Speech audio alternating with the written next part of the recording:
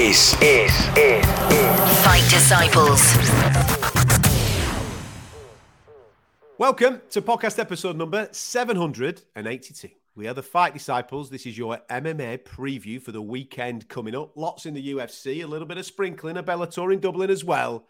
So buckle up, Buttercup, because we're going to bring you a bumper show. Before we get stuck into it, make sure you subscribe to us. You can do it via our website, fightdisciples.com. Everything's there for you. Spotify, Google Play, Apple, you name it. You can consume this in your ears on any platform you want.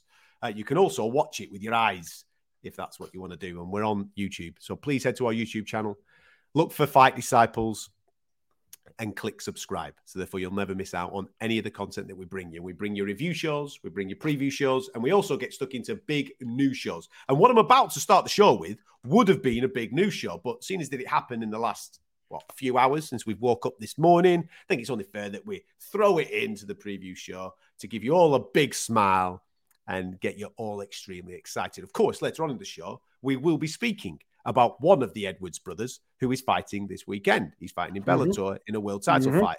But let's talk about the other one to start the show off, shall we? I'm starting to really enjoy these Dana White videos. Obviously, he does it in the States. It's overnight. So I've gone to bed. I'm chilling, man. Everything's good. I wake up in the morning, got notifications on my phone. I think to myself, right, who's dropped some announcement over the weekend or over the night that I've been in bed? Let's have a little bit of a look. Bosh, there he is. Looking all svelte, smooth as they come, the old Dana White. He's got some news for everybody. Go on then, Dana, what have you got? You click audio, and his voice gets you excited, doesn't it? Here I am, ladies and gentlemen. I'm announcing some badass fights. That's what I want, Dana. Don't just don't do foreplay, pal. Just get straight into the sex, mate. Let's get straight into it. Boom. And he was straight into the sex, ladies and gentlemen, because he's announced the co-main event for New York. We know that the main event was always going to be John Jones and Stipe Miocic, which we're extremely excited about. The 30th anniversary show taking place at Madison Square Garden. The co-main event of the evening. It is return of Jiří Procházka. Woo, baby. Cannot wait to see Jiří Procházka back in it. I'm delighted that he's straight back into title contention, given the fact that he got injured, vacated his belt, let the division move on. He absolutely deserves the opportunity to come straight back in and fight whoever was the champion at the time. We thought it would be Jamal Hill. He himself got injured, so he's had to vacate the belt too. That belt is vacant. Jiří's coming back in, and he is fighting Alex Pereira. Fucking hell. When you dream of striking contests, kids, this is the dream. This is what you see. This is the visualization that everybody gets to see. So you've got heavyweights in the main event. You've got light heavyweights in the co-main event. And that co-main event was supposed to be taken up by welterweights. But one of the welterweights doesn't get on too much with a heavyweight, who is obviously the main attraction to that Madison Square Garden card. So there's been a back and forth, bit of argument. And Dana's come with a solution that, I tell you what, welterweights, we're going to push you back a month. All right, lads, are you all right to go to Vegas? Yeah, go on then. We'll finish the year in Vegas with Leon Rocky Edwards taking on Colby Covington. You knew the fight was done and dusted. We told you months and months and months ago it was where it was going to land. It's going to land at T-Mobile Arena in Las Vegas to finish off the year for the UFC. And just as a little bit of sex for the sex, they're putting his guy on the co-main against the guy that's absolutely earned the opportunity. That's right. Pantoja taking on Roy Val in the co-main event with Edwards and Covington, the main event for the last numbered pay-per-view card of the year. Told you. Look at the excitement levels in the show. We just kicked it off, man. He's not even spoke yet. I've just been rabbiting on for 4 minutes, fucking with a flamethrower. Very similar to Sean Strickland. Yeah? Getting all excited. Mega, mate. Mega finish to the year. Yeah, of course. Listen, we always had the expectation that those title fights were going to happen this year. Light heavyweight freed up once Jamal Hill announced his injury, and you were like, okay, he's coming back. This is perfect. And Leon versus Colby. I thought it was a lock-in for New York. I thought Trump was going to be Rick Cage side and everything else, but I guess John Jones really does fucking hate Colby Covington, so it's actually been bumped back to December, but no complaints from me whatsoever. Leon, Britain's second ever UFC world champion, main event 2 weeks before Christmas in Las Vegas. Mate, we're going to be balls deeps in shepherd's pie at 9-5 Irishman every night of the week. It's going to be tremendous. And you know what? There's nothing better than going to Vegas that time of year because I can hit the malls for the kids' Christmas presents, sort the wife out. Oh, perfect. Thank you, Dana. Thank you. All we need now to just put the cherry on the cake is a little bit of Shavkat, baby. A little bit of cheeky Shavkat. Let's see Shavkat either in New York or Las Vegas. Got to get Shavkat on one of these cards as well. And 2023 is complete. Yeah, man. What a wonderful finish to the year. And obviously the month previous to that, we're going to have Makhachev against Oliveira with Hamzat taking on Costa. Oh my God, UFC that's going to be insane. Have absolutely rocked it. The last 3 months of the year are going to be absolutely ridiculous when it comes to the numbered events. And of course, this weekend we look ahead to a phenomenal main event, a spicy little card as well. Yes, it's at the Apex. Yes, of course, we all have our thought process on whether they should or shouldn't still be behind closed doors. But when you obviously bring us the fights, we'll enjoy these weekends, and you bring in big numbered cards like we're getting for the final 3 months of the year. It's very, very, very, very difficult to complain with the final quarter of 2023.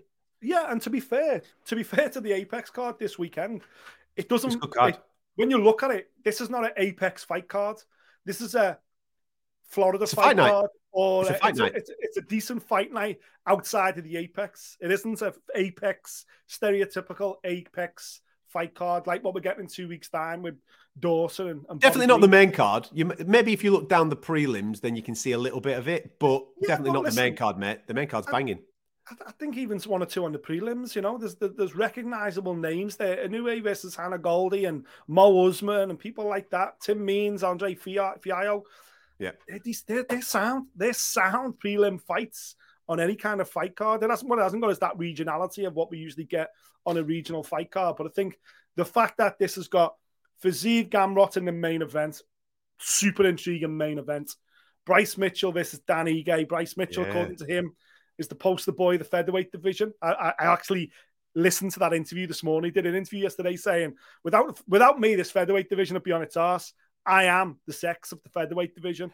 I'd love to smoke what Bryce Mitchell's smoking. I'd love to have a taste of that because I'll be honest, when you look at fan personality, about star attraction, about people that draw in fans, Bryce Mitchell struggled to make me top 10 at featherweight, but in his mind, he is the sex of the featherweight division. So who am I to complain? But Bryce Mitchell versus Dan Ige, again, real good matchup in that featherweight division. Hopefully, I'd like to see the winner of that get matched with one of our British featherweights, whether it's Jack Shaw, Nathaniel Wood, Lerone Murphy. Any of those guys should be targeting these guys. Anyway, good fight. And then Maria Rodriguez against Michelle Waterson. They're three really interesting fights to talk about. Let's start with the main event. Fizzy versus Gamrot. Fucking hell, mate. Fucking hellfire. What a fight. All right, they might not necessarily have that star power name where the crossover fan or the fan. Well, I don't know. No, they don't. No. I'm basing this on North American attitudes, right? I'm basing this purely on North American attitudes. I think from a European point of view, mate, every single European MMA fight fan is like, what the fuck? That is outstanding. It's an outstanding fight. Rafael Fiziev, as we all know, was the co-main event for London against Justin Gaethje. He put on a tremendous fight, but Justin Gaethje was just too cute, too clever, and too fucking damn hard on that particular night. And he came through getting his hand raised. And this is the first time that we've seen Fiziev back in action. Matthias Gamrot, listen, he's been in with so many of the very, very best, hasn't he? He's obviously, we saw him fall short against the Dariush. Very tight fight, but he fell short against Dariush. In between that falling short of Dariush, we've seen him beat Sarukian, who's an extremely good fighter, and Jalen Turner, who Jalen Turner's on a fucking tear, man. I mean, look at the aesthetics of Jalen Turner. He's a problem for anybody in this division. But Gamrot came through that, and he came through that well. This matchup is something that we've kind of dreamt about for a bit. There's a few of these guys that we've been thinking, how good would it be to be able to match these two up at this particular stage of their career? And we're here. We're here now. These are the guys that you win this, then you propel yourself into the top 5 of the division. You solidify yourself. It's one of the. It's like there's a couple of levels to this, to the top boys of this division, isn't there? Where you've got probably 15 to 5, and a round robin between 15 to 5. Nobody's going to complain if 5 fights 15, mate, because they're all fucking top class guys. Mm-hmm. But then you've got 5 through to the champion, where it's very difficult. You know what I mean? And that 5 through to the champion have proven that they are the very, very fucking best of the best. These two, in this fight this weekend, I think the winner of this propels themselves into that 5 at the top end. Well, I think they've both been to that 5 and both they've had a look at it. Yeah, they've had a look at it. Both fallen short, which is why they're ranked 6 and 7, respectively. So I think the winner of this stays in the conversation. The winner of this stays in the conversation of, right, Olives is fighting Oliveira, so what's this guy doing? What's that guy doing? Because, you know, when you're in the top 4 and 5, you don't go right back down here. You kind of stay in the mix up here. So the winner of this fight potentially does unlock a Poirier fight or a Dariush fight or a Gaethje fight if it's the other way. Gaethje in his last performance has obviously he's proven, hasn't he? Gaethje's the one just underneath Makhachev and Oliveira. I agree. However, what I mean is Gaethje beat Fizzy, but if Gamrot can beat Fizzy, then Gamrot is a viable opponent for a Poirier, for a Gaethje. He's already fought Dariush, so the chances are that ain't going to get made. So it just keeps you in that conversation is what I'm trying to say. The loser, unfortunately, has to look behind them. And when you look behind them in this lightweight division, never mind the rest of the top 10, we talk about it all the time. Deep, all the way down to the top 20, there's some absolute fucking animals down there. Some absolute superstars just waiting for the opportunity to burst through. And that's what makes this fight so intriguing. I think Fizzy kind of looked like the future division, kind of looked like the guy that was just like putting it all together at this highlight reel of finishes. You match them at Gaethje in London. We knew we were going to get something special. And as it started out, we were like, okay, here's the passing of the torch. Fizzy's the guy. Too much energy, too much skill on the feet. If Gaethje ain't going to take him down, he's going to get picked off. What we didn't gamble on at the time was the fact that Justin Gaethje is not a normal human being. Justin Gaethje is part cyborg, was able to walk through the very best of Fizzy, tire him up, then beat Fizzy at his own game, smash him to bits in a kickboxing match. Did it cleverly though, mate. Absolutely. He did it so cleverly. Oh, mate, he was sensational that night. Justin Gaethje, sensational. But it took a sensational performance from one of the very best in the lightweight division to halt Rafa Fizzy's run for a title shot. Mateus Gamrot, meanwhile, went the other way. He got matched with Beneil Dariush, the boogeyman of the lightweight division. Nobody wants to fight Dariush. He's got incredibly powerful striking. He's got legit black belt skills on the ground. He's a nightmare, and everyone tried to avoid Dariush. Gamrot went through him. Gamrot fell short. But since then, as you say, he bounced back. Big performance against Jalen Turner. The most unusual lightweight out there. Yeah. Great performance. Picked him up, put him down, just what Gamrot does. And now this is his reward. This is a really, really interesting fight. Obviously, you got elite striker against elite grappler. Can Fiziev keep Gamrot off him long enough to piece him up? Can Gamrot close the distance intelligently to keep picking him up and putting him down and beating his ass on the ground? Pure stylistically, this fight is what two guys with really strong strengths. How will they gel together? Can his stand-up matches, takedowns? Can he shoot deep enough, intelligently enough to avoid getting knocked out? Coleman's same. Stylistically. Yeah. Coleman's exactly the same, isn't it? You've got a geezer that knocks dudes out for fun, and you've got True. a geezer that wants to grapple and submit people. Yeah. That's exactly what you've got with Bryce Mitchell and Dan Ige. Mate, Fizzy versus Gamrot is just an absolutely sensational fight because Gamrot, even though he is a great wrestler and takedown artist, he's decent. He's very, very decent on the feet. Don't get me wrong. He's not Rafael Fizzy. Fizzy is just elite when it comes to kickboxing. And his takedown defense is solid enough. It's a mouth-watering matchup. It's the best of the rest, isn't it? Let's see what who can actually rise. It's going to be so interesting to see what the fight in London took out of Rafa Fizzy. He's not been in that situation. He won 6 on the spin. He was beating the best guys. He was looking absolutely brilliant. And then he comes up against the best, well, one of the best guys, and falls only slightly short. We're not talking about an absolute hiding. Yes, there was claret everywhere, but he was given for a large percentage of that fight as good as he was receiving. It was only down the back end, those champion, well, that last round really, where fucking the class of Justin Gaethje took over in that third round, didn't he? It was a fight of 2 halves, wasn't it? Fizzy dominated the first half, Gaethje dominated the second half. But when you look at the damage Gaethje caused relative to what Fizzy caused, it was Gaethje all day. But it'll either be the making or breaking of Rafa Fizzy. You know, it's not like he got submitted. It's not like he got taken down and Gaethje, outgunned. He got beat at his own game. He got outthought on the feet. He got outstruck by a traditional wrestler. Saying, don't get me wrong, he's an elite kickboxer, Justin Gaethje. I don't want to sell him short, but Fizzy lost at his own game. Yeah. Gamrot, when he lost to Beneil Dariush, but he wasn't able to take Beneil down, and Beneil was just too sharp on the feet. And then when he did take him down, Beneil's more than capable on the ground anyway. So I don't think he lost as much, and the momentum kept going, obviously, through the Jalen Turner fight, which was a big fight for him. You know, huge, again, another massive pay-per-view. We've been lucky enough to be cage side for the last couple of Gamrot fights. And okay, he didn't deliver in Abu Dhabi, but he absolutely delivered in Las Vegas. And he'll be the most comfortable here. I think he'll be the most comfortable coming in. He was in Vegas last time out. He's got a good win in Vegas. It's an environment he's happy in. Whereas Fizzy has got it. This is the comeback now. Smaller all cage, eyes are on Fizzy. Yeah, smaller cage. All eyes on Fizzy. How can you bounce? He bounced back. He bounced back in style against Jalen Turner. How will you bounce back? And the first round's going to be critical for him, because if Gamrot gets his hands on him, it could be a long night for Rafa Fizzy. Yeah, great fight. Interested in the Bryce Mitchell-Dan Ige fight. Of course, this is the first one that we've seen for Bryce this year, after he got subbed by Topuria at the back end of last December, I think that was. Listen, up until that point, Bryce Mitchell was brilliant, man. He was beating some really, really good guys. He was coming up with some crazy submissions, doing some mad-ass shit.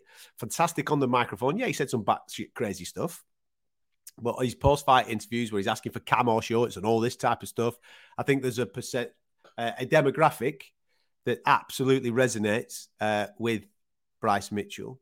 Yeah. And it's no shame falling short against Ilia Topuria. We're talking about one of the very best in the 145-pound division. I'm glad that Ige stops his skid, because I'm a fan of Dan Ige. He's the type of fighter that I like to watch. He brings the style that I like to watch. On the feet, let's fucking throw some bombs and let's see what happens, man. You know what I mean? And I was worried that maybe that skid that he was on, I think, don't get me wrong, top level skid. I think he'd lost 3 on the spin against the top boys. I remember the Josh Emmett one and that. But he stopped it. And he's got 2 on the bounce now. He seems to have got his mojo back. And again, this kind of resonates exactly what you've just said there about the main event, mate. It's a stylistic matchup, isn't it? Wrestler versus striker. Yeah, I think in terms of Dan Ige, I think Dan Ige obviously has a lot more fights. He's a lot more experienced than Bryce Mitchell. And he hasn't really got a hole in his game. I think there might be a ceiling on how far he can go, and that his record probably suggests that. But it's not like he's weak on the ground. He's good on the ground. He's very good. He's got as many submissions as he's got knockouts. Of course, he likes to stand and bang, like most fighters do. That's where his strength is. And I think he'll go into this fight with Bryce Mitchell going, right, on the feet, mate, I'm going to piece you up. Mm-hmm. And on the ground, you don't worry me. And I think Bryce Mitchell now is at checking. Okay, he's only lost 1 fight. He's had 16 professional fights. He's lost 1 against the top boy. Got submitted against Ilia Topuria. Ilia Topuria, next title contender in this weight division. Absolutely no shame about that. However, yes, he's got 9 submission wins in those 15 victories. 9 of them have been submissions. He never knocked anybody out, Bryce Mitchell. So he's no clear threat on the feet for Dan Ige. You know what Bryce wants to do. He wants to take you down, submit you. However, Bryce, that wasn't the only time Bryce got subbed. He got subbed on tough as well. Yeah, he did. So, in fact, when you look at his tough career and his professional career, Bryce Mitchell's lost twice. And on both occasions, he was submitted. So, while it's his big strength, there's also opportunities there. And I think Danny Gale come into this fight going, mate, I've been main events. I've fought in 5-round fights in this organization. I've got a lot of experience and I'm capable everywhere. You're capable in one place. And I've got no fear about going to that place with you either. So it's great that Bryce Mitchell's making all this noise. It's great that he's back. As you say, he dials in with a certain demographic of country bumpkin Americana. Fantastic. That's no knock on them. I wish I lived out in the country and had a big farm. Looks like a beautiful lifestyle. But just be careful what you look into because there's no easy fights in this sport, certainly not in the top 10, top 15 of any of these weight divisions. And Dan Ige is there on merit, and he's been there an awful long time. He's been around the rankings for a number of years. Bryce Mitchell is very new to this ranking position. He's fell short dramatically last time out. Can he bounce back against a guy like Dan Ige? For me, this is a huge fight for Bryce Mitchell because you will tumble if... And that's no knock on Dan Ige. But if your ceiling's here, then forget about following in Sean O'Malley's footsteps. You just ain't that guy. Dan Ige will let us know this weekend. So I'm intrigued. Can I just point something out as well? To those that maybe aren't necessarily UFC fans or MMA fans in general, and you just come over here for a bit of a crack with us, maybe you're a boxing fan and you step over. This is why I have the attitude sometimes towards comeback fights in boxing. Look at the two fights that we've just previewed. Fizzy and Gamrot, right? Fizzy stepped up to the top level, what you would class as a title eliminator fight last time, fell short. Look at the fight that he's having next up. He isn't having a takeover. He isn't having some geezer that has been just dragged in order to make him shine. He's been given the guy that is on a par with him in the rankings. It's another elite level, top class. Hey, there's no gimmies here, sunshine. You want to fight in the UFC? I don't give a fuck that you've just been beaten at the top level against the top guy. You go straight back in with a top level fight. Look at Bryce Mitchell. Again, another person that is quite marketable. UFC can market this guy and make some decent dough out of him because, like I said, he does attract a certain demographic of fan base. Bryce Mitchell was beaten off a top guy in Ilia Topuria. Now, you would be forgiven if the UFC thought to yourself, all right, okay, you've had 6 on the spin, you've done well there, you've fallen short against Topuria, Topuria's going up to title fight. I tell you what, we need to rebuild Bryce Mitchell. That's what boxing does. We need to rebuild him. So let's put Bryce Mitchell now in with this person who's not even ranked and let's build it this way. Ah, fuck that. Bryce, you want to be in the UFC, sunshine? You're straight back in. You're in with a guy that's been there, done it, and got the T-shirt and has got his own ambitions of fighting at the very, very top. 2 fights, top-class matchmaking, 2 lads coming off defeats. This is fucking, let's see what your bollocks are all about. And that is why we get high on this particular franchise, because there's no gimmies. There's 0 gimmies. Let's have it. Once you're in the top 15, you're fighting the fucking top boys. End of. Go. Just on a side note on this conversation then, it was floated on the stock exchange, wasn't it, last week? UFC, WWE merger. They're now under the same umbrella. TKO, as owned by Endeavor. Everybody's on the same song sheet. They're going to take over the world. The new brand, the father company, the umbrella company, is called TKO. Stands for Technical Knockout. It's also a branding that's very relevant. In fact, it probably originated in the sport of boxing. Do you think there's a third spike to come under that TKO umbrella? You've got UFC, the Champions League of MMA. You've got WWE, the Champions League of Professional Wrestling. Do you think there's going to be a third spike in the future, which could be the Champions League of Boxing? The company is worth multi-billions. I think they quoted it. Was it 18? Something like that, yeah. Or something mad like that. They are the biggest powerhouse in sports entertainment. Biggest fucking powerhouse. Pay-per-view market. And given the fact of the people on the top level board, given of who those people are and their connections previously with the sport of boxing, I would be very surprised if they don't at least have the conversation, mate. Dana's been very open in the past, hasn't he? He said, listen, boxing's broke. We can't fucking fix that. It's an absolute fucking shit show. Why do I want to waste my time getting involved in that? Don't get me wrong, I'm a huge fan, and I take all the things that I love from boxing, put it into what we're doing. I take all the things that I hate from boxing, mix it up, and then fucking jig it for the UFC. So he has spoken about that in the past, but given this new merger, given the power that they've got financially, given the power that they've got brand-wise and brain-wise, I'd be surprised if they didn't have a look at it. Why? What do you know? Just wanted to bring it up as a conversational piece on the podcast. Watch this space. Keep your powder dry, kids. Anyway, women's strawweight. Yeah, it's a rematch, this. Last time out, Marina Rodriguez. This was part of Marina Rodriguez's hot streak to...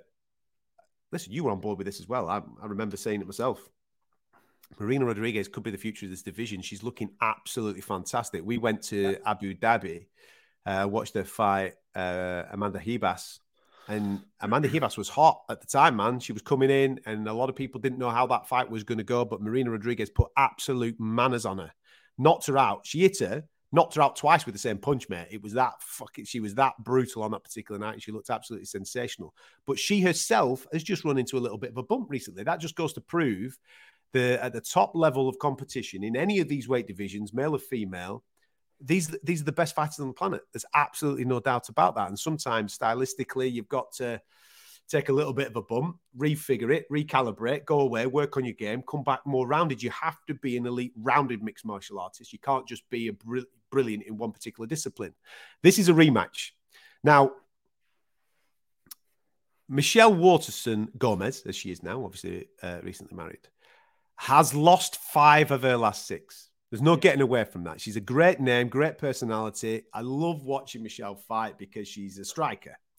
And going on what I've just said, that's the downfall. She is very good at one particular discipline and maybe a little bit limited in some of the other disciplines. She is also small. She came into the UFC as an atomweight champion from a previous franchise, and she hasn't really grown to the size of some of the other girls. So she's going to fall short maybe sometimes on size, and when she's obviously paired up with grapplers, as we've seen recently. I think she was submitted recently in a fight. I remember seeing that. Anyway, she's lost 5 of the last 6, and she's coming into this fight, which is a rematch, which she lost the first fight against Marina Rodriguez. But the beautiful thing about it for both girls is they're both strikers.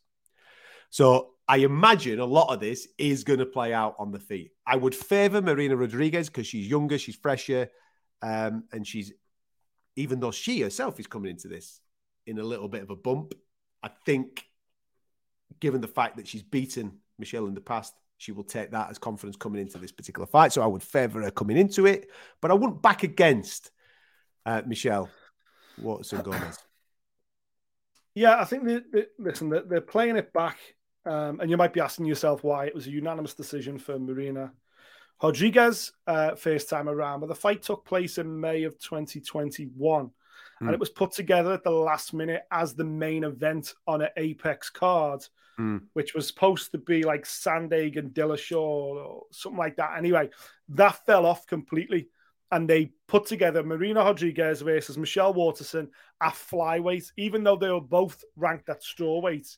Yeah. Because they just wanted to get 2 ranked opponents in a main event to promote an Apex card. So that's why the fight came together. That's why it happened. That's why it happened over 5 rounds. Now, I'm sure coming away from that, Marina Rodriguez probably a little bit, even though it was part of her 2021 win and run, which took her into a top contender, she would have come away going, I wasn't in shape. But obviously, there's a conversation with Michelle Waterson Gomez to say, listen, man, I was it was last minute. It wasn't my weight division. It was out of full camp. That's why they've been put back together. That, and of course, the reason you've just explained. Michelle Waterson can't buy a win at the moment. Marina Rodriguez has gone from not leading title contender to lost their last 2 fights. So against top girls. I mean, Lemos fucking outstanding, man. Of course. And that's why it's happening now. These are both women that in their twilight of their career, with all due respect. I think Rodriguez is 36. Watson Gomez is 37 now. You know, there isn't a huge run of fights to come after this, certainly for the loser. So, yeah, I see why it's happening. I see why it's making sense. I don't see the result changing. I've got to be honest. I think Rodriguez is a bit more aggressive, certainly a lot stronger on the ground, but I think the fight will probably play out on its feet. But I think the 3 rounds may suit better Michelle Watson Gomez. So who knows?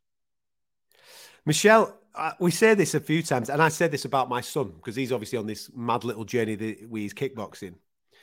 There's a difference between being a fighter and a point scorer. She's a point scorer, you're right. And she is a point scorer. Whereas we've seen, even though Marina Rodriguez is a fantastic point scorer, she's battered Amanda Ribas. Yeah, man. She's got nastiness about her. She's a fighter. Yes. And in those situations, you kind of favour the fighter that can do a bit of everything. So yeah, I agree with you that regarding the result, it would be wonderful if Michelle can do something spectacular. But I don't think she's big enough. I don't think she's big enough for Marina. She never has been. She never has been. Yeah, I know. I've picked out a couple of others for you, mate. I've picked out Ricardo Ramos and Charles Jourdain, which is obviously on the main card. Yeah. We're familiar with Ramos because he fell short, didn't he, to our very own Laurent in 2020. Laurent Murphy, that is. But he did win last time with that fucking fantastic spinning elbow. Highlight reel knockout. Sensational victory for him. And obviously, Charles got back on the winning streak, beating Kron Gracie last time out.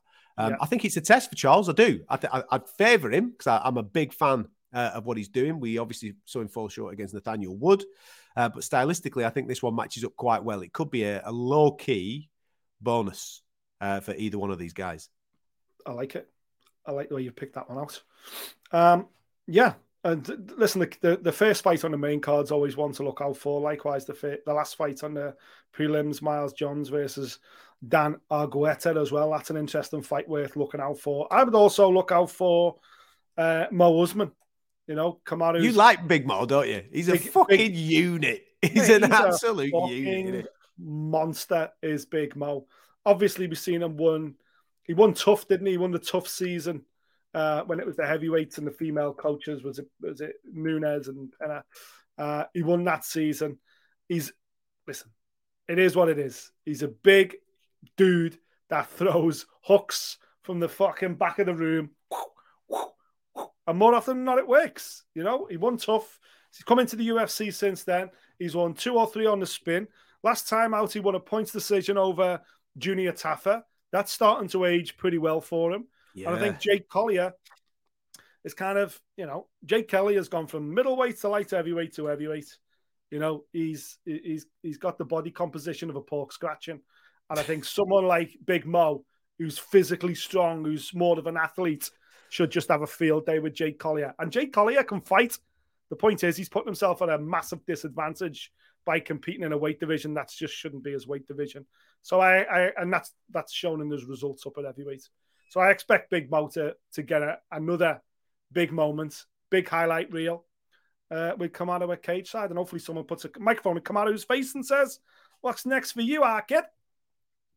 As well. Yeah. Let's get up to middleweight, Kamaru. Come on, man. Let's have a little bit of a rumble with these lads. Damn right. That's how your UFC shapes up for those British and Irish. Go on. Before we go on to Bellator, I just wanted to pick up with you because obviously the theme of the show on Monday was what? What was the theme of our show on Monday? Mexico. Your favourite criteria. It was all about criteria. Yes. The 10-8 scoring of the fight. I know where you're going. I know what you're saying. Now, you've just made a comparison there to boxing and how UFC, how this sport, how MMA, certainly at this level, with this organisation, does it so much better. You're coming off a loss. So what, kid? You're ranked in the top 10. You're fighting someone else in the top 10 who might also be in the relegation road. That's what we do. That's why we produce the best fights. That's why we've got the fucking fight fans globally eating out the palm of our hands. This is another example of what MMA is doing right. Sit still. Of what MMA is doing right. For those listening to the show, he's talking to his dog. The dog's being a knob. They do it right because We had controversy on Saturday.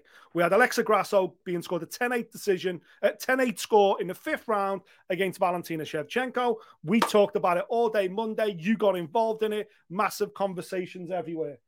Now, in the aftermath of that, the Nevada State Athletic Commission said, right, all 3 judges that were involved in this fight, come into the offices. We're going to have a chat. We're going to have a chat and we're going to have a sit down. And we're going to discuss Mike Bell's 10-8 score of that 5th round. So all 3 judges were invited in. That included Sal D'Amato and Juni Camijo. Well done, mate. And Mike Bell. Now, because of a prior engagement, unfortunately, Mike Bell couldn't be there. We'll give him the benefit of the doubt. But the other 2 did attend. And also attending was the head of the executive director of the commission, which is Jeff Mullen. Now, they sat down. Not only did they analyze the fight, they used the unified rules to sit down as a collective. They also had other senior members sit down as a collective. They scored that round. They then did a media interview. They spoke to the media and they said, right, we've sat down. We stand by Mike. He's one of the best judges in the sport. He very rarely gets it wrong, but he did on Saturday. That was not a 10-8 round. We've rescored it. The judges have told us why they scored it.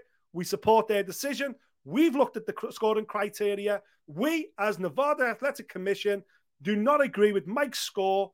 And he even went into detail. He said, to emphasize that a fighter wins a 10-8 round, there has to be little to no offensive inputs regarding the opponents. And 2 of the 3 Ds, which we're all aware of, are dominance, damage, duration. 2 of the 3 Ds, one-sided to the other fighter. No offense from the other fighter. That's how you differentiate a 10-9 and a 10-8. And again, like Dana came out, didn't he? Went, I fucking hate 10-8 rounds unless it's blah, blah, blah. No, Dana, I disagree. I love 10-8 rounds. 10-8 rounds, when they're scored correctly, should 100% be part of this sport, because winning a round convincingly and edging around have to be scored differently. But what I love about this is, unlike boxing, which puts its head in the sand, they've done within days. Come in, we're having a meeting. Right, okay, right, we're going to make a statement. We've sat down. We support Mike. He made a mistake. It was a bad round. Should never have been a 10-8. Here's the reason why. Here's the analytics. Let's all move forward together, yeah? Fantastic. You can't ask any more of that, Adam. You cannot ask any more of a sport that judges itself and goes, we got it wrong, but we support the guy. He knows he got it wrong. We've had a conversation with him about why he's had it wrong. Moving forward, hopefully there won't be any more issues again. Boom. Next fight, please. All within a week. Incredible. Which then puts it back on the UFC to rebook the fight. Absolutely. Mate. No, listen, I only read that overnight, obviously, before we started recording the show, and I was like, fucking hell, fair play, man. That's exactly what it is. Transparency, conversation, communication. Take control of the narrative. Take control of it. And that's exactly what they've done. Yeah. One man that's looking to take control of the narrative is Fabian Edwards. That's right. This weekend, he has an opportunity to go and do the business in Dublin. Dublin, the destination for this Bellator card. Johnny Eblin will be the guy across from him, the man that holds the strap, of which Fabian Edwards has absolutely earned the right. He has gone through a bit of a murderer's row of recent times, got himself to this opportunity, and he's in the main event this weekend, attempting to become a Bellator champion. Just away from the fight for a second, imagine if he does it. Imagine him and Leon, like, being the guys. Yeah, where they've come from, the story. Everything about it, it would be one of the greatest fucking fight sports stories of all time, mate. 2 lads to come from where they've come from to dominate two of the biggest franchises in MMA. Fucking hellfire. Come on. To a world champion in both franchises. It's like Champions League winners and UEFA Cup winners from the same city. Yeah. Maybe UEFA Nations. What was the one West Ham won? Europa. Yeah. Europa, so it's West Ham and City. West Ham and City is what they are. Exactly. That's what it is. It's West Ham and City. It would be amazing. It would be amazing. And you know what? The similarities are kind of crazy. Fabian's going over there. I know it's Dublin, so you could consider it a home fight in terms of being the British Isles. But he's going there British Isles, Ireland, of course. He's going over there to face an established world champion, people who are on both sides of the Atlantic, especially on their side, super excited about a heavy grappler, a guy with real strong wrestling skills, just like Kamaru Usman, a guy that being talked about is going to hold this belt for a long time. The similarities are right there, man. And imagine, and this is what I go to bed dreamed out sometimes, imagine Fabian down on the scorecards, head kick knockout in the fifth round. That's the one, isn't it? Absolutely incredible scenes, and he's capable. He's capable. Listen, at this level, Eblen will be the favourite. Eblen has got, everybody on the East Coast of America screaming about this guy. People are starting to say he's the best middleweight in the world. Come on. Can't talk like that when the fucking Champions League somewhere else. But with all due respect, he looks like a super talent, man. He's undefeated for a reason. He's incredibly talented at what he does. He's floated under the radar a little bit because who's the guy in the UFC, the middleweight with the blonde hair, the Johnny Bravo fella, the god of wrestling, the prospect that's always only had a couple of fights. Bo Nickal's come into the UFC on the back of being this AAA collegiate all-star American, wrestling god. And that's why he's landed so much momentum. But Johnny Eblen was an incredibly talented wrestler. But he was, if you look at his career, high school, college, he should have been in a similar vein. But he was hit by so many injuries. It was like, this season stopped because of injury. This season stopped because of injury. Whereas talent-wise, wrestling-wise, had he stayed injury-free, there's a real consensus there that he'd have gone on to do incredible things himself. That's kind of the level where John Eblen's kind of hardcore fans will know John Eblen's based at. And he's transferred that into MMA and he's done it in dramatic fashion. And because he hasn't had that he's been able to float under the radar. And now he's got to the top. He looks like he's going to be there for a long time. But again, this is a title fight. This is a 5-rounder. Anything can happen. And Fabian Edwards, with the journey he's been on, mate, you want inspiration? The fucking kid who's on the other bunk bed. You know what I'm saying? Mate, I don't think they're still in bunk beds, pal. Who's on the top bunk? Fucking UFC champion. There's your inspiration. Because Leon's defo top bunk, isn't he? Because Fabian's the bigger brother. So you know what I mean? Little brother goes top bunk. They're the rules. So I just think all he's got to do is look up. Little brother's got a belt. If he can do it, I can do it. And if he's training alongside him, which he does every single day, he trains with him every day, spars him every day, Fabian will be in Dublin this week, ready to take that belt home. And I think he can do it. I think it's going to be something special for him to do it. It's going to have to be another incredible Edwards-style moment. But I wouldn't bet against the two brothers. No, and especially, and I think you can see the development in Fabian since Leon won the title. You can see what's that's done for people within that gym. It's given them a sense of belief. Everybody's game, I think, has actually risen. I mean, I know that he's come up short a couple of times, but even Jai Herbert, people like that, when you look at the way that they're performing, they are leveling up. And that is because they're in and around a belief system now. And Fabian, absolutely, in Bellator. With all due respect to Fabian, I used to watch him and think, I don't know. I don't know if he can. But now I've watched his last couple of performances and I think to myself, fucking hell, he believes. You can see that he believes now. And that's the most important thing in all of fight sports, just in life in general. 90% of the shit that is going to happen to you in your life is because of what you believe in between your ears. Simple as that. And this kid now, off the back of his brother's success, believes in his own journey. And you never know. I agree with what you've said. Eblen's the favourite. Eblen's got the momentum. He's got a horrible style. He knows how to nullify a fight if he needs to nullify a fight. I completely agree. But mixed martial arts is so beautiful because there's so many different ways to win. And if this was a wrestling contest, of course you're going to favour Johnny Eblen. This is not a wrestling contest. This is a mixed martial arts contest. Yeah. And Fabian Edwards has the power, he has the guile, he has the ability to connect with this guy. And who knows? Who knows? If he gets on them whiskers, who fucking knows? Yeah. It's going to be noisy, mate. It's going to be some atmosphere in there, isn't it? You know what the Dublin crowd are like. They come out in force. Yeah, I just hope they stick around. Obviously, as always, the prelim card is sponsored by SBG Island, so it's all the rising stars out of John Kavanagh's gym. So no doubt tickets will be selling out. It will be fucking packed to the rafters. You'll probably have Connor running around like a lunatic at cage side as well. I just hope that momentum stays there post Sinead Kavanagh, who's co-main event, who's third on. Aaron Pico's a superstar, man. We talked about him at length when he turned pro. He was thrown in at the deep end. Since then, got his act together as well recently, man. The most amazing run. I think he's lost one of his last 10. But when you look at that fight, he got injury. He had to pull out the fight. He had to stop mid-fight. That could have happened to anybody. It was an accident. So Aaron Pico is starting to deliver on his potential in a big way. Pedro Carvalho is a great opponent for him. Smashing co-main event. I say Sinead Kavanagh's on there against Sarah Collins. That's on the main card as well. Mads Burnell, Daniel Weichel, two established names in this sport, people who've been around the sport for a while. That will deliver. That's a great fight as well. So it's a cracking card. It really is. Dublin's going to be rocking this weekend. How do we watch this? Is Dublin still on BBC iPlayer? Bellator still on iPlayer? I think so. I'm not sure. The answer to your question, mate. Let me go on, chat amongst yourselves. I'll have a quick check. How about we just stick it on our social media?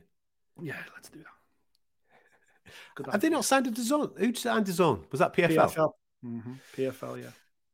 I think so. So. We'll hunt it down for you because you're going to want to see it. An Edwards brother in a title fight in Bellator against the geezer that he's not supposed to win against in Dublin, Ireland. It's going to be noisy, man. It's going to be noisy indeed. I fucking love Dublin. It's going to be rocking. Hey, have you not seen the rumour? Well, go on. The rumour was December. Right, yeah. But it can't be December, can it? Because the 3 arenas not available. Never mind that. Don't fucking find a place. Well, the original rumour, obviously, Britain and Ireland are kind of assigned now 2 shows per year as per the UFC, aren't they? And we kind of have a lock-in for the London show being March. I think that's always going to be the case. That's when UFC London hits British soil. But in recent years, last 2 in particular, July has also been that second date. And we've spoken to many people within the UFC who said, listen, we're looking at many European places. We've told you about Poland. Obviously, they're doing Paris. I think Paris will be a mainstay, but just not next year, obviously. Because of the Olympics, yeah. But they are looking at other European places, and they've looked at Manchester, they've looked at Glasgow, and they've looked at Dublin. So put in 2s and 3s together and all that type of stuff and coming up with a ridiculous number. If you look at next July, it's the 10th anniversary of obviously when Conor McGregor rocked into Dublin as a UFC fighter, did what he did and sent the world on fire. So I was automatically thinking next July was going to be, that'll be a Dublin card. Surely they're going to celebrate that in some way, Ian Garry doing his thing. But because of the rise of Ian Garry and what he's doing, they're obviously looking to try and capitalize on that as quickly as possible. So there is some serious noise that between now and the end of the year, the UFC will rock up once again in Dublin. December is when the rumour is. Well, they're the only dates that are free, you see. There's a UFC fight night on December the 2nd, and there's one scheduled for December the 9th. At the moment, that's the entire fixture list is booked for the rest of the year.